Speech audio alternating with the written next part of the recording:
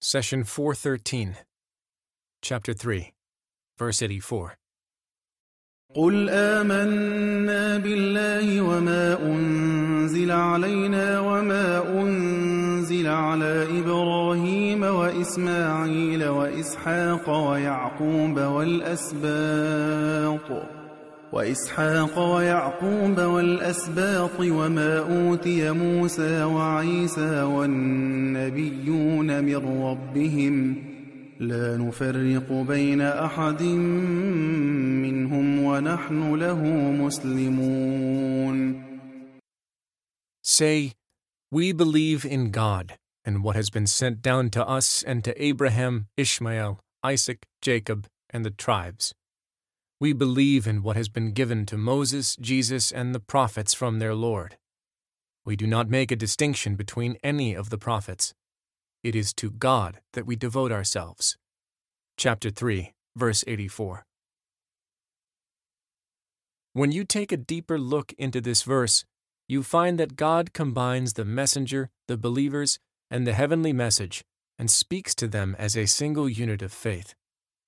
The verse starts with the command, say, which addresses one person, our beloved Muhammad. It then continues with the phrase, we believe, which includes both the Prophet and all Muslims. This highlights the harmony between the messenger and the nation that believes in him. Allah used this mixed address to clarify that Muhammad was not appointed king above his nation, but he came to deliver the message and serve his people. He, peace be upon him, will also intercede for the forgiveness of his nation on the Day of Judgment. God says, a messenger has come to you from among yourselves. Your suffering distresses him. He is deeply concerned for you and full of kindness and mercy towards the believers. Chapter 9, verse 128. Thus the phrase, say, we believe, perfectly embodies the unity and love between Muhammad and all Muslims. Grammatically, the verse would be more appropriate to state, say, I believe, but God chose the perfect words to reflect that Muhammad is one with his nation. Say, we believe. When the command, say, comes to Muhammad, we all implement it as one people. This unity also signaled the Prophet's enemies that they would be up against fierce loyalty and resistance if they tried to harm him. God says, when God's help comes and victory, when you see people embracing God's faith in crowds, then glorify your Lord with his praise and ask him for forgiveness, for he surely is one who returns repentance with vast forgiveness and reward. Chapter 110, verses 1 through 3. Now we look into the phrase, we believe in God and in what has been sent down to us. More specifically, we should consider its variations in the Quran. Listen to the following verses. God says, those who believe in the revelation sent down to you and in what was sent before you, those who have firm faith in the hereafter. Chapter 2, verse 4. And in another verse, and we have not sent down the book on you, except that you may explain to them all on which they differ, and as guidance and mercy for people who will believe and who have already believed. Chapter 16, verse 64. Take note that the phrase sent down is sometimes followed by the preposition to, while at times it is followed by on. Some scholars explain that when the verse specifically addresses Muhammad, Allah uses the phrase sent down on you, while sent down to you addresses the Muslims. We answer that such interpretation separates Muhammad from his nation, but this is not the case. Muhammad and his nation are one. Moreover, when you examine the Quran, you will find that God used both phrases, sent down on you and sent down to you, interchangeably when addressing our beloved Muhammad or his nation. Listen to the following two examples. God says, and when they listen to what has been sent down on the messenger, you will see their eyes overflowing with tears, because they recognize the truth. They say, our Lord, we believe, so count us amongst the witnesses. Chapter 5, verse 83. And in another chapter, as he has already revealed on you believers in the Scripture, if you hear people denying and ridiculing God's revelation, do not sit with them unless they start to talk of other things, or else you yourselves will become like them. God will gather all the hypocrites and disbelievers together into hell. Chapter 4, verse 140. Whether the prophet or the believers are being addressed, the phrase, sent down on you, means that the Scriptures came from above. The Quran should be exalted above all man-made systems of governance because it descended from the Lord. On the other hand, the phrase, sent down the book to you, conveys that the message of Islam is meant for the benefit of all humanity. God's teachings do not benefit him in any way. They are for our advantage. We had given examples before of how God's teachings should not be viewed as a constraint on your freedom, but as a protection of your rights. God commands you not to steal from others, yet at the same time, He commanded millions of people not to steal from you. Hence, Allah did not restrict your actions, but protected your wealth. This brings us back to the verse. God says, "Say, we believe in God and in what has been sent down to us and to Abraham, Ishmael, Isaac, Jacob, and the tribes.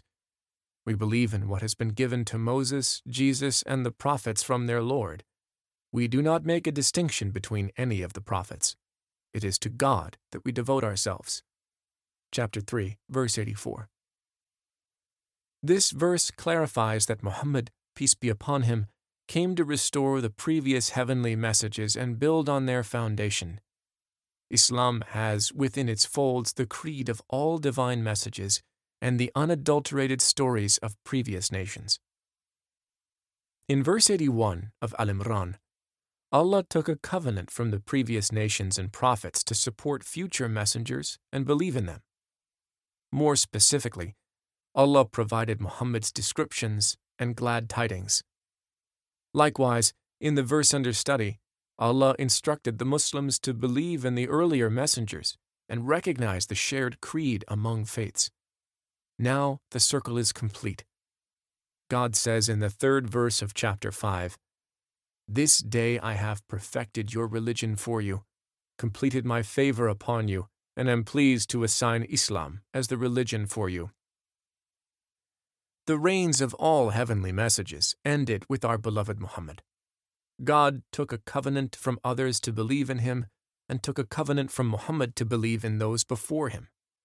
Islam is the final message and the summit of heavenly revelations to humanity. Allah ended the verse with, "It is to God that we devote ourselves." In other words, there is nothing that gives the followers of previous heavenly religions enduring power or an excuse to be zealots against new revelations. Instead, the whole matter begins with God and ends with God. By submitting your will to God in Islam, you choose to be in harmony with yourself and all the creations around you, from the animals to the plants and inanimate objects.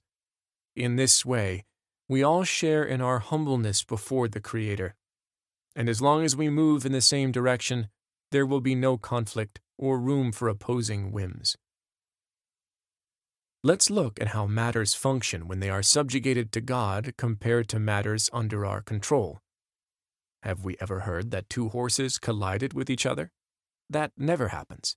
But car accidents are an everyday event. That is because cars are driven by humans who ignore traffic laws or are often distracted. We use traffic laws, traffic signs, and lane markers to regulate our movement. Do we expect anything less from God Almighty? He has put a system in place to regulate all activity in the universe. Everything is in the hand of the Supreme Protector. He says, "Allah, there is no God but Him, the ever-living, the ever-watchful. Neither drowsiness nor sleep overtakes Him. All that is in the heavens and in the earth belongs to Him." From Ayat al-Kursi. Moreover, Allah sent you messengers to deliver His teachings. If you choose to, you can follow His religion to regulate your movement in life and be in harmony with the universe. Can you find a better system out there? He asks, do they seek a religion other than God's, while to him submits whoever is in the heavens and on the earth, willingly or unwillingly, and to him they will be returned. Chapter 3, verse 83. Nowadays, we see the world making remarkable advances in science and technology. Each one of us holds the world in his or her pocket via a smartphone. We have been to the moon and reached the outer limits of the solar system. But has the world become peaceful? Are we freer and less stressed? Quite the opposite. The scientists have exhausted themselves inventing new products to bring everyone comfort, but it seems we have less time to enjoy life. Why? Because we manage our worldly affairs based on greed for money and power. Every nation, corporation, and group follows its own desire to dominate others. This creates endless conflicts. Many people escape their reality through drugs and other addictions. We have put our reins in the hands of our whims and are not the faithful hand of God. He says, have you seen him who has taken his desire to be his God and whom Allah has led astray knowingly and set a seal upon his hearing and his heart and put a blindfold on his sight? So who will guide him after Allah? Will you not then take heed? Chapter 45, verse 23. Allah sent us heavenly guidance with our sole interest as a goal. Once we all share the path of it is to God that we devote ourselves, the world will find peace. The messenger said, my Lord, my people treat this Qur'an as something to be ignored. Chapter 25, verse 30. Do not abandon God's book. Please take a moment to subscribe and to share with your family and friends. Visit us at www.qurangarden.com.